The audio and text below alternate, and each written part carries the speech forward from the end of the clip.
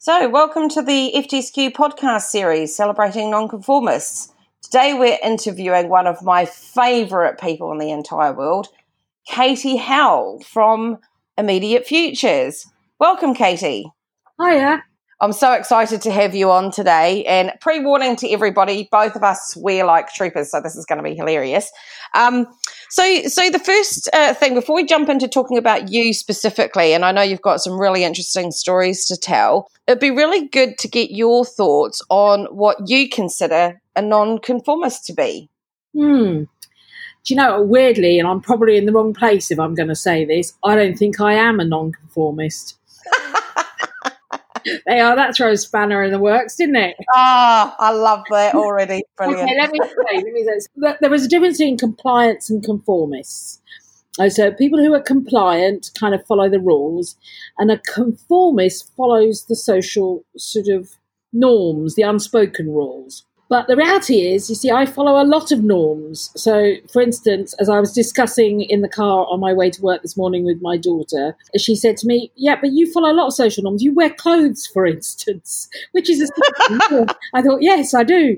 And the reality is that, yeah, you know what? Most of us are actually conformists. We follow the normal way of working. We say thank you. If you're British, we say sorry a lot. We do all the normal things.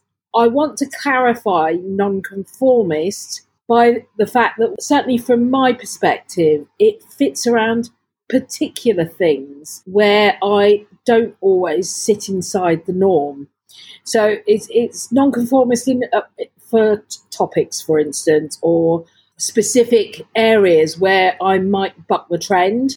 But for the vast majority of things, I like the kind of music that's popular, that most people like. I read the books that everybody else reads. You know, I'm quite conformist in many of my tastes, I think is a better way of putting it. And so I dislike labels, always have done. So I'm not a nonconformist. No, I absolutely love it. It's quite interesting because some people will see themselves completely as a nonconformist, and I'll be looking at them going, yeah, you're really not. And then other times I will, like you, for instance, I always find you particularly inspiring because you kind of just live your life the way you want to live it and everything. And I guess for me, this is what's really interesting is like non-conformity means different things to different people. And for me, I look at you and I categorically put you in the non-conformist because you're always doing interesting things. You don't always stick to what I think the norms are in the industry that you work in and all those kinds of things. I think you do buck quite a lot of trends a lot of the time. But I agree with you. It's an interesting thing, the labels thing. So, yeah. Yeah. And also, I have hated labels all my life. People have stuck labels on me since I was born.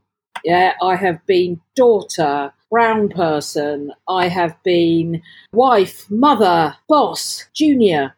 I hate labels. Bloody hate them. They're restrictive, so I refuse your label of nonconformist. That in itself is nonconformist. I love it. It's brilliant. So tell us a bit about yourself, your sort of things about you and your life and your environment and how you grew up. And I just want to hear your story and the significant milestones you've had and moments within your journey. So I've been thinking a lot about this since you sent me this question, actually, Lena, because I was thinking, how is this valuable to someone else? And again, just to be really bloody awkward, like most people, I'm the sum of my parts. So I was growing up as a youngster, you know, sort of preteen. I stood on the outside, and I stood on the outside not because of me, but because of the colour of my skin. And for those of you who've not met me, I am a woman of colour. Growing up in the 70s, my parents are eccentric, smart, intelligent people. I can't put it any other way. We did not grow up in a community. My mum and dad are from India and came over here to the UK, and they lived their lives in the way that they saw fit, which often meant quite often being quite outside what would be a typical or normal way of behaviour for an immigrant family. And so I grew up in a I went to school in a school where there were no other brown faces apart from my sister for many a year. And so I had exclusion imposed upon me in the early 70s, where language, I mean, I would say this, but this will be recorded, but the language that was used was what we would consider awfully inappropriate in terms of describing who I was. And so I learned to be very self-sufficient for the early part of my life. I had one or two friends, but I was never in with the in crowd. It was made clear to me as I headed towards my teens that no boys my age wanted to go out with someone like me because I was brown and I might smell of curry. And I think that's very... Yeah, I could tell you worse stories than that, but I wouldn't want to offend anybody. But here's the thing. There are two ways you take this, isn't it? I think I had an epiphany as I hit my teens. And I think there are two ways that you take this. One is that you kowtow to it. You try and inveigle yourself in with the right people to do the right things so that you're accepted, or kind of you just go your own way. And I think this is where a part of what you and I talk about is, I think, Lena, people like you and I were born this way. We were born with a streak of self-confidence. I don't know what you call it. Self-awareness. Balls. Yeah, it is balls. It is, but it's also quite judicious. Can I say judicious balls? Yeah, I don't know. Go on, make it up. My point is, we don't do things for the hell of it. We do things because we're driven by passion. So when I left school and went to uni I absolutely adored. I'll talk about where the epiphany came from me, but uni I absolutely adored because suddenly I was in with the in crowd and in with the out crowd and every shade in between. Because older people, and now we'd hit the 80s and wasn't quite so polarised around race. It was still there, but it wasn't so polarised. But I absolutely embraced it all. I loved university. And I studied plant sciences and genetics, and I had a ball, got drunk quite a lot, took loads of things I shouldn't have taken, and had an absolutely fantastic time. And then I stepped out and went into sales, the most conformist world that you can imagine, where everything is done and everybody has to be a particular way. Loved it, every moment of it. And then went into advertising, which is just, a white male world. And I didn't fit at all. Not in one tiny bit did I fit. I was just the wrong shape for everything. And it didn't help at that point, which is that I started to have children, which was a bit of a nuisance in the ad world. Yeah. I don't fit now because I'm too old. I'm over 50. The ad world doesn't really appreciate me in terms of the network agencies. But I think you mentioned some things. There's some milestones that are quite interesting. I talk about my uni years being probably the most fundamental part, and that sits hand in hand with my family time. My parents talked business over the dinner table. They asked us questions. They asked us what we thought. I grew up knowing that my opinion counted. And my mother, I call my mother the shy revolutionary, because she doesn't shout about how rebellious she really is, but she is rebellious. And she changed the world. She changed her world, and she changed my world, and she changed my sister's world dramatically. And still to this day, she's like that. She questions everything and says, is there a better way of doing this? Is there an alternative way of doing this? And you know what? I've kind of got that. And by the time I went to university, you have to remember, we had Thatcher, we had the miners' strike, Channel 4 launched, we had Band-Aid, we had the first ever 24-hour TV with MTV. The world was changing, but there was lots of anger as well. We had apartheid during the 80s. Yeah, I remember that in New Zealand quite significantly, the South African stuff that was going on. And there was, for us, so I'm Gen X. So Gen X, I think, grew up when the world was just tipping upside down, and we felt we could change anything, and that suited me. So together came this, Katie Head of what could I do differently, and how can I do it? Why do I have to accept that this is always the way things have been done? Why can't I change it? A lot of fight, a lot of anti-establishment, and I loved university because it allowed me to explore all of these elements and realise that I could change things. And I think that was probably the biggest driver for me, was wanting to change the world. Or is that every 20-year-old? Probably. But the thing that I think about you, though, Katie, is it didn't stop.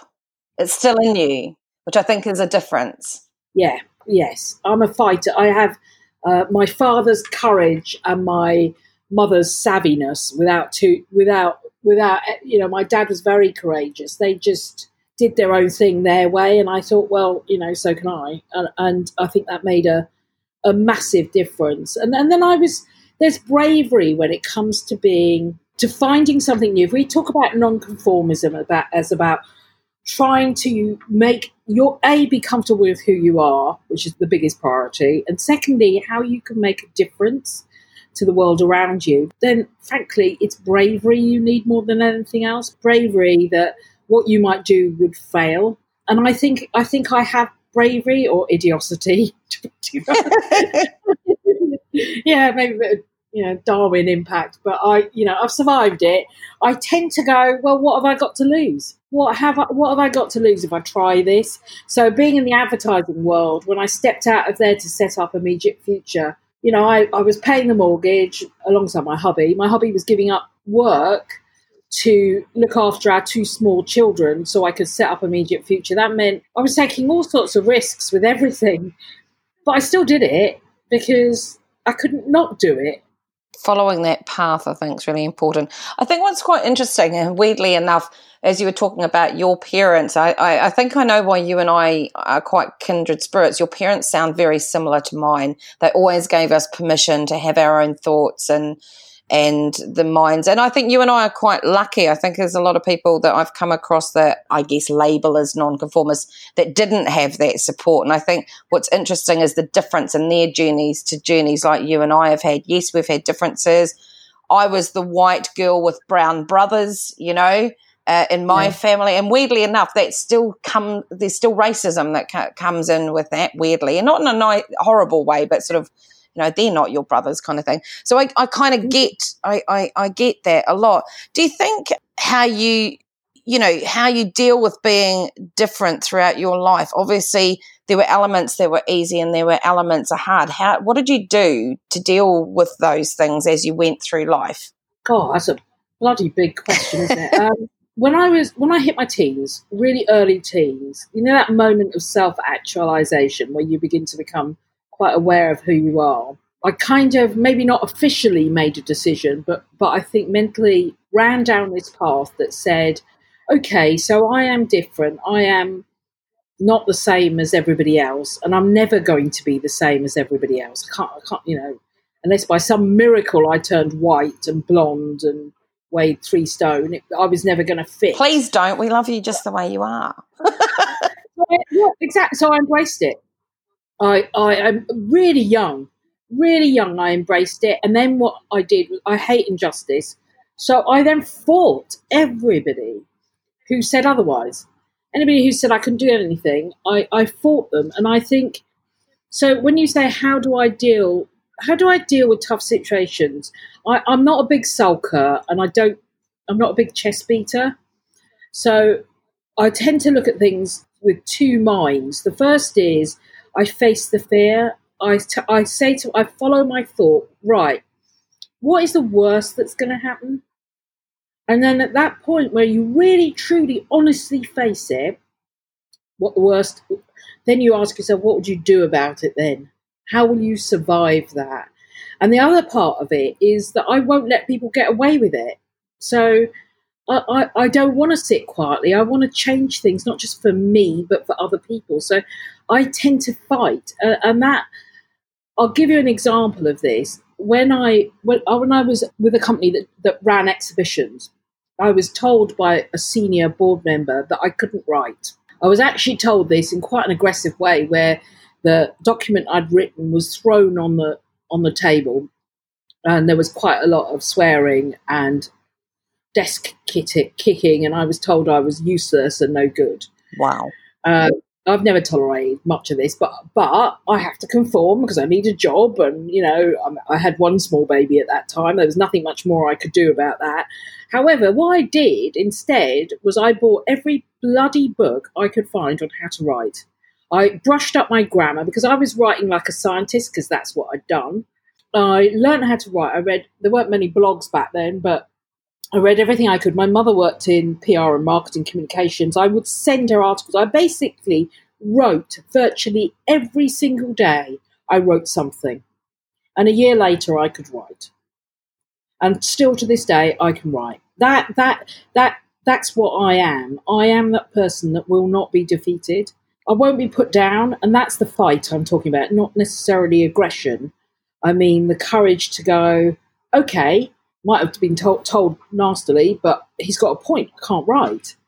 I need to write. I need to be better than this. And I think that's probably my biggest driver, is I'm never going to let anyone put me in a place where they tell me I can't do something. That takes bravery, doesn't it? Yes, I think there's quite a rebellious streak in me. Sounds like you definitely inherited that from your parents. We'd be swearing. There is a lot of fuck you in me. Fuck you, I'll show you. And I probably have lived most of my life like that, which is I might not react straight away, but I'll change things and I'll do it and I'll make a success out of this, or I'll change it and make a success out of myself. And I think I'm quite driven by that fire. Yeah, I think the fire in your belly, I think, is something that often I see dampened down in some people. You know, they've got teachers and bosses and things that kind of get scared by the fact that this person's coming through and they're different. And I think it does take quite a lot of energy sometimes to allow that flame to keep burning, because you've got people constantly trying to throw water at you to try and make you the same as everybody else. But one of the things I was going to ask about is, you know, you talked there about from a very early age, you sort of decided that actually it didn't matter. Was there any moment that made you decide to turn your difference into a place of power? Because I look at you and I think all the things that make you different, for me, are the things that look at you and go, Katie's who I want to be when I don't grow up. You know, I hold you up in high esteem, and I always look at you and go, yeah, that's what I want to be like. You know, so was there any moment? No, because I'm going to change the question again. Never interview a what if and why person, which is me. Okay, I never sought power. How about that? Not interested. Couldn't care less. Interesting. I only want to change things. I only want to be better. I'm not attracted to power or money or things. I'm interested because I'm crazy obsessed at unpicking things. When I was a kid, I took a Betamax VCR because everything went VHS. I took it apart. I have wanted to unpick the world a bit, work out how it works, then put it back together better. And that drives me way more than power. I've got to power because power helps in that journey. So having influence, probably a better word. Yeah, probably a much better word, actually, yeah. Having influence, like being on the radio, being on TV, writing books, people listening to, reading my articles, listening to this podcast, is about helping people change alongside me. And so you can embrace these things. You don't have to be wildly different. It's about you, not them. It's not about changing the things around you. It's about changing you and the way you look at it. And if you start from that perspective, it's actually easier. Is power the driver? No, power is just the facilitator, and influence is the facilitator. The driver that sits behind it is a passionate need to want to make things better. Which is a pretty amazing, powerful driver in itself, isn't it? It's probably, to your point, it's more about influence and having a powerful approach to the world rather than seeking power. No, interesting. Also asking in marketing, so I love marketing. I love it. I'm so passionate about it because it so interests me that we can change behaviours. We have the power. There's power in that. To change the way people behave, we can make them get, to stop using plastic straws. We can encourage them to purchase more stuff. We can encourage them to purchase less stuff. We can do all sorts. It's such an amazing, interesting subject, but it requires us to ask, why are people doing that? Why do people behave in this way? What if we put this amongst the mix? What if we change that? And that bit is the most interesting, because that's when you find the new. When you ask why and what if, that's when you find the new, the innovative.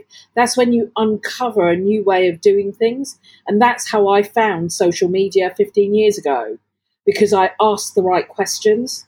I think social media is a really interesting place to sort of explore those things about yourself as well. I know I feel like I kind of came into my own when the world of social media came along, because all my life I'd kind of felt different, felt like a square peg in a round hole.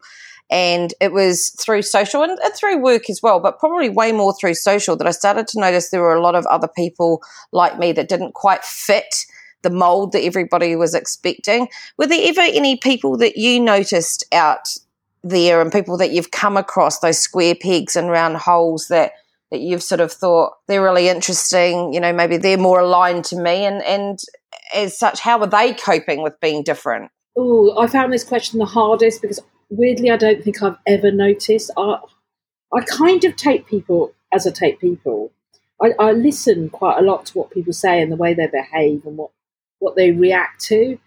And I'm not sure I ever bucket them up into you're normal and you're not, you're conformist or not conformist. And so I really struggled with this. I think when I look at the people around me who I probably kind of surround myself with slightly more, because I'm not that choosy. Does that sound terrible? No, not at all. I kind of really just am interested in people. I find them fascinating. I find their stories fascinating.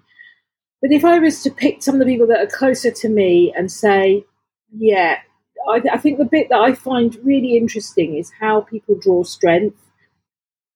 And as you rightly said, a lot of people don't have natural coping mechanisms for being a bit outside. And the ones that, as they grow, find a better way of dealing with it, tend to surround themselves with like-minded people, or have come from roots and backgrounds where they've got support. But in the main, I have not seen, I don't look for it, so I don't spot it. I'm really not being very helpful with any of your questions. No, you're being honest. It's a story. There's no right or wrong answers. But it's a curious question, isn't it? Because I just take people at face value. Sometimes I don't even notice whether they're male or female or any form of BAME. Who cares? I don't care. I'm not interested in that bit. I'm interested in what you're doing. I'm interested in what you're thinking, and I'm interested in your opinions. And I don't really give much of a shit about anything else. I don't care if you've got loads of mates or no mates. It doesn't make a difference to me. Which I think is just delightful. It's an interesting thing. I mean, obviously, for obvious reasons, having set up this business specifically to sort of help nonconformists, I notice them everywhere. But for me, it's because I actually notice a lot of the time, not all of them, and I think people like you and me, I think you're right in the fact that there's a lot of social people that can cope. You and I are fighters, so we're quite happy to stand up and go, well, fuck that shit, not dealing with that or that's crap or whatever. But I've taken a step back from being that person and expecting everybody else to be that, and actually have started to notice the pain of the quieter nonconformist type square pegs and round holes. And that's what I notice. I notice people that aren't being heard, which makes me sad. Do you not think, here's my thought, or maybe it's because I'm, as I mentioned, over 50, and I think to a certain extent you get a bit chilled. I have always loved people. I fall in love very easily with people. I love them, and it's one of the things that I enjoy most is just being kind to people. I know that sounds flipping. That sounds awful. No, it doesn't. It sounds wonderful, and it's why I think you're amazing. Hippie woman who's freaking getting out her beads, and it's just caring about people enough to notice when someone's unhappy, or just even when they're happy, just saying you're doing great or fabulous, but not insincerely. It's not. I don't seem to think of it like that. It's easy. It's really easy to be kind. It's actually much easier than you think it is. It just requires you to remember that you're talking to another bloody human being. And yet so many people aren't thinking about anybody else. No, at the moment we lack a bit of empathy in the world. Yes, we do, which makes me very sad, because I'm by nature quite an empathetic person, probably to my own detriment sometimes. No, never, but, never. And not only never, but we just have to be more empathetic and more kind. That's the answer. The answer is not to complain, but the answer is to be more loving. And for me, that's, oh God, I sound like bloody. I was born in the 60s, okay? I love the fact that you're like this. Bloody hippie. I've turned into a hippie. I was a punk rocker and I've turned into a hippie. No. As a person that's lived a few decades now, there must have been. I was going to ask you a question about which nonconformists you admire and why, but forget about the nonconformist bit for a minute and just go, which people have you admired and why? Like, who inspires you? That's perfect. So they are people that change the world. So for me, I read The Colour Purple by Maya Angelou when I was very young, and it changed things for me. I think it made me think in a different way, because when I was younger, when I was in my late teens, there weren't many books which kind of described other histories in that way. And then I began to read more of Maya's stuff. And for me, it was stuff that changed thinking, not necessarily shouted and made change. The other person, which I worried about saying, but I have to say, as a child who spent her 20s in the 80s, it has to be Madonna, because she changed everybody's perception of women and how we talk about sex. And, you know, in this modern day, 20 years on, I can talk vaginas and vulvas with my friends and family perfectly well. And nobody is terrified of the idea that we can talk about our bodily functions in the way that we want to. And I feel that there is a streak of Madonna running through feminism that changed things in the way that Me Too is changing things for the generation we now have. And then the others are going to be collectives, because you know me, I have to be different. So the Greenham Common women, those that marched for CND, and Channel 4, that, and I cannot remember the name of the guy who wrote My Beautiful Laundrette, which was so impactful. I mean, it was the first time in my life, certainly, where there was an openness about gay relationships, and in a film that was so incredibly moving, mixed in with racism and, you know, mixed cultures. And that was published by, I don't know if you know, it was produced by Channel 4 Films. And Channel 4 was born in the 80s and really came along and changed a lot of cultural perceptions, which we now take as the norm. So if I was to say, it was definitely not the 90s when we all got, you know, made money and drank champagne, apparently. Some of us didn't. But very ab-fab. Definitely the 80s. I spoke to the lawyer who was representing Nelson Mandela, and then a year later, apartheid fell apart and he was released. And it was just, I feel like I was so lucky to be part of a world that was changing constantly. So I have so many icons and so many people who made a difference. Now, we didn't improve things greatly, because 20 years, 30 years since, we kind of look at the world and think, oh God, we bugger that up. But we're not the same as we were, and what we were prior to the 80s was pretty grim.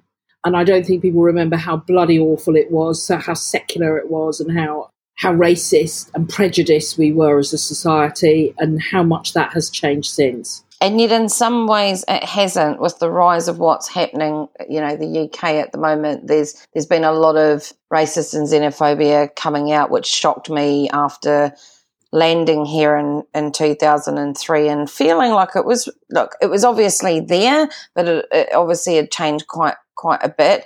But I'm shocked at how much came out during the whole referendum and Brexit and all the rest of it. It's quite scary that it's still there. It is. I would say that now we have counter voices. True. In the 70s, there were no. In fact, it was on bloody TV with Alf Garnett. It was normal to be racist. Now it's not normal. And whilst there are people who still are racist, sexist, prejudiced of all types, they might be loud voices, but they aren't everyone. And that is different. And we can change things again. And the next generation, whatever we call them, the youngsters coming up, whatever badge and label we want to stick on them, but the youngsters coming up are brave and smart and clever, and they're not going to tolerate this. The beauty of the world is it keeps changing. It will change. Yeah. It's exciting times that we're living in. There's so much happening. I mean, the mere fact that you get somebody like the other day, David Attenborough, going on stage at Glastonbury. He's 93. That man is so influential. Amazing, you know. And did you see the results? Only one tent was left behind. Which is... How fab is that? At Glastonbury, only one tent was left behind. That's amazing. So different to what it has been in the past. I know. Yeah, so different. So the next question I wanted to ask you then was going more back to immediate futures and your business. I'd known you for years, but we didn't actually meet up until a couple of years ago. And the story that you sort of started telling me about how you got it up and running and getting it going really fascinates me, because you were one of the first ones in the social media scene to have an agency that really knew what it was doing and all the rest of it. Tell me that story. How did you, in more detail, get that up and going? What did that look like? Because that story I find quite fascinating. And how are you running it today? Oh, God, that's big questions. So I was working at DVB, lucky enough to work with some really smart people around me, but I was doing some work weirdly, in an interactive TV division, and began to realise that message boards and Google Groups, which nobody seems to remember at all, message board, Google Groups, MySpace and blogs were a fabulous means to communicate. I have to say I don't think much more of it than that. And I began experimenting with what we called back then blogger relations, which you may in today's modern world, I guess it was influencer relations, and building things up on MySpace and working with some of the DDB clients in the background to see what I could achieve. Really, and I had the freedom then in the division I was working in to do that. And then I jumped ship and set up Immediate Future, but only as a freelancer. It was given a company name for tax reasons, so I could limit the liability on it, basically. And so with small babies, my hubby, bless him, gave up work to look after the kids, and I went freelance effectively to sell this idea. And I worked round the clock, and I had 20 clients in 2 years, including clients like EMI, who were paying me at the time, this is 16, 17 years ago, were paying me $4,000 a month. So I was effectively an agency, but one person. Well, we've all done that. Working till midnight, 3 o'clock in the morning, and not having holidays. And I got really, really exhausted. And my mother said to me, you really need to you need to help, or you need to cut back on this, because you haven't got any time to spend any of the money you're earning. So I got someone to help me with the admin and the invoicing, and then I got an account manager on board, and then we began to grow. And so we were about 3 people. I always say to people, I'm the accidental agency owner, because I hadn't really given it a huge amount of thought. I just stepped into it and went, okay, I'll give this a try. Yeah, more for me. And then we'd done a project with an agency called Tonic at the time, with Sony Electronics. And after the project had finished, it was, doing a lot of blogger relations, getting bloggers to the shoots of their TV ad campaigns, because that's where social was. Facebook was not even in the picture at this point, because we launched officially as an agency in 2004. So in other words, when it wasn't just me. Okay, so in 2004, which is exactly the same year as Facebook kind of came into existence, and it really didn't stretch much further outside of the campuses. So we used a bit of Twitter because it was a cheap way to use SMS messaging, and that was it. That was the only value it had at the time. And so Sony called me in and said, we want you to, we're going to switch all our marketing and PR budget to this new blogging stuff.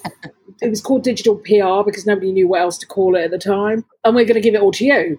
And I said, okay, so how much is it? And let's put it this way, it was a 6-figure sum. My client, who I got very close to, kind of said it was the only time she'd ever seen me go silent for a long time. My reaction. I went, but there were only 3 of us. I was like, oh my, I can't do this work. I cannot do this work. And bless her, she was fantastic, because what she did was help us grow the agency. And it became, it was a wonderful experience, because as we grew, Facebook grew, and then and Twitter grew, and the whole, we grew up with Sony Electronics Europe, experimenting and testing and trialing all sorts of things. And we had other clients, but Sony was our biggest client until 2012. At which point it all fell apart, the seams. Because the recession hit us, Sony took all their work away and went global, and we lost about 60-70% of our business, which was a very steep learning curve for me, which is, I thought all agencies just work like magic. Never occurred to me. I've never really taken on much advice, stupidly, because we were successful, so why would I? It never occurred to me we weren't doing things right. So I hauled us back out, changed direction away from the PR-y end of things, which we'd sort of gotten into, because I'm not a PR, I'm a marketeer. So we began to do more strategy, and we kind of hung in there for a couple of years and then flew again. I think it was about 2010, 2013, and the years all muddle up for me. And social's got so amazingly sophisticated, and it has so many moving parts, and it's always changing. It satisfies my need for new and shiny. But fundamentally, at the bottom of social media, that sits at the bottom of this agency, is people's behaviours. And it fascinates me. We do all these reports, for instance. I mean, you've seen some of them, Lena. We've just done one on barbecues. Do you know, people talk mostly, when they talk about barbecues, not about the meat they're cooking or the beer they're drinking. They do talk about those things, but they're not obsessive about them. They talk about the family. They talk about togetherness. So, you know, if you're selling mayonnaise, or you're selling, you know, prime cuts of meat, or you're selling vegan burgers, the bit that matters is not the food. The bit that matters is people coming together. And I love it. I love seeing it, proving it, evidencing it with data, and then going back and rewriting their marketing programs for social. I'm fascinated by it. And that's how this agency works. It works by looking at how we can change behaviours. And in the meantime, we surf the wave of changing algorithms, formats, the fact that Facebook turns on a pin every 5 minutes. And I love it. But it's about being serious. And social is a serious business. It's not an always on. So our mantra, Lena, as you know, is breaking the social boring, because there is so much shit, crap, pedestrian bollocks out there on social media. There is so many checkbox, tick box marketing, which is we've got our Facebook page, tick. We've got our Twitter page, tick. And what's on there is garbage. And it's just adding to the endless stream of noise. I feel really passionate about this, because that's not marketing, that's not branding, that's not sales. It is ineffectual waste of time, and you're better off going out, standing outside your front door and shaking hands with the first 100 people you meet, because actually that would serve you better than half the twaddle that's out there. So I'm quite aggressively taking a stance that if you're going to do social, it needs to have business impact. Which is really interesting how many brands still aren't doing that after how many years? And you must have seen such a big... You know, you were there from the outset. You were there when it was in its infancy. And, you know, as you said, you were using Twitter basically as SMS messaging. You know, the changes that have happened in the industry since then, and yet there's still brands that are effectively just broadcasting out shit. How is that happening? Because social is not a priority. I get that. It's not a priority, but also not doing the job well is a bit embarrassing for many brands, in my view. There is a lack of bravery. I mean, maybe it's the current climate at the moment. There's a fear to step outside of the norms. Nobody wants to be brave and do something different. And when we started Immediate Future, we couldn't have done it without the brave clients that came and joined us, that believed that MySpace would work, that didn't believe that, you know, writing blogs would actually deliver results. And we are very choosy about our clients, and the clients that we have on board are those that want to make a difference. We have the most amazing set of brands working with us, and they are prepared to take a chance to try something new, and that's fantastic. But for a lot of companies, social it's an unhappy channel that they have to use. It's kind of, we have to have a Twitter profile. Don't know what to do with it, so we'll get a junior to just pump stuff out on it, when it has so much potential to be more than that, and that is a shame. It's really interesting. Something you talked about that sparked something in my mind, actually, as business owners, whether you're a non-conformist or not, the point that you made about something quite significant happened with losing Sony, and you had to change direction. And I think when a business is around for a really long time, that potentially has to happen quite a few times. How do you sort of deal with that, emotionally, strategically? At which point do you decide, right, it's time? Oh, I'm using a very wanky phrase, but, they use the word pivot.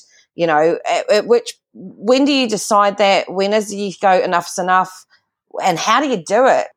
Oh, this is a good question. I'm going to be really honest with you. I would say badly, and usually when I've hit the bottom and then the fight comes out. I would say the biggest challenge for me running a business has been mental strength. Yeah, I think most of us feel that. Oh, it's just, it's extraordinarily lonely. People say that, but nobody can understand the pressure and responsibility that you often face.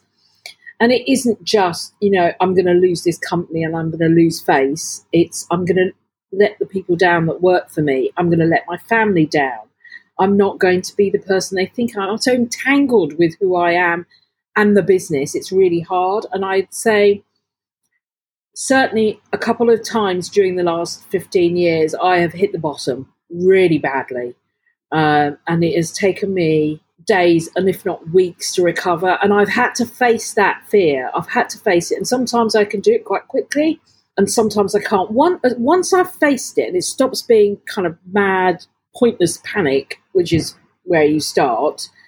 Once you face it, once you go, okay, look, the worst that's going to happen is we're going to go bust or this client's going to get upset or we're going to get sued, whatever your thing is, right? Whatever your fear is. Once you face that and say, I'm going to take this one step at a time, this is what I'm going to do, you're actually able to say, right, okay, so how might I solve this problem?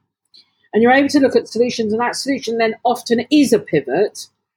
And pivots are hard because often they mean changing everything within the agency, but they're very satisfying because you're doing something to move you into a positive direction.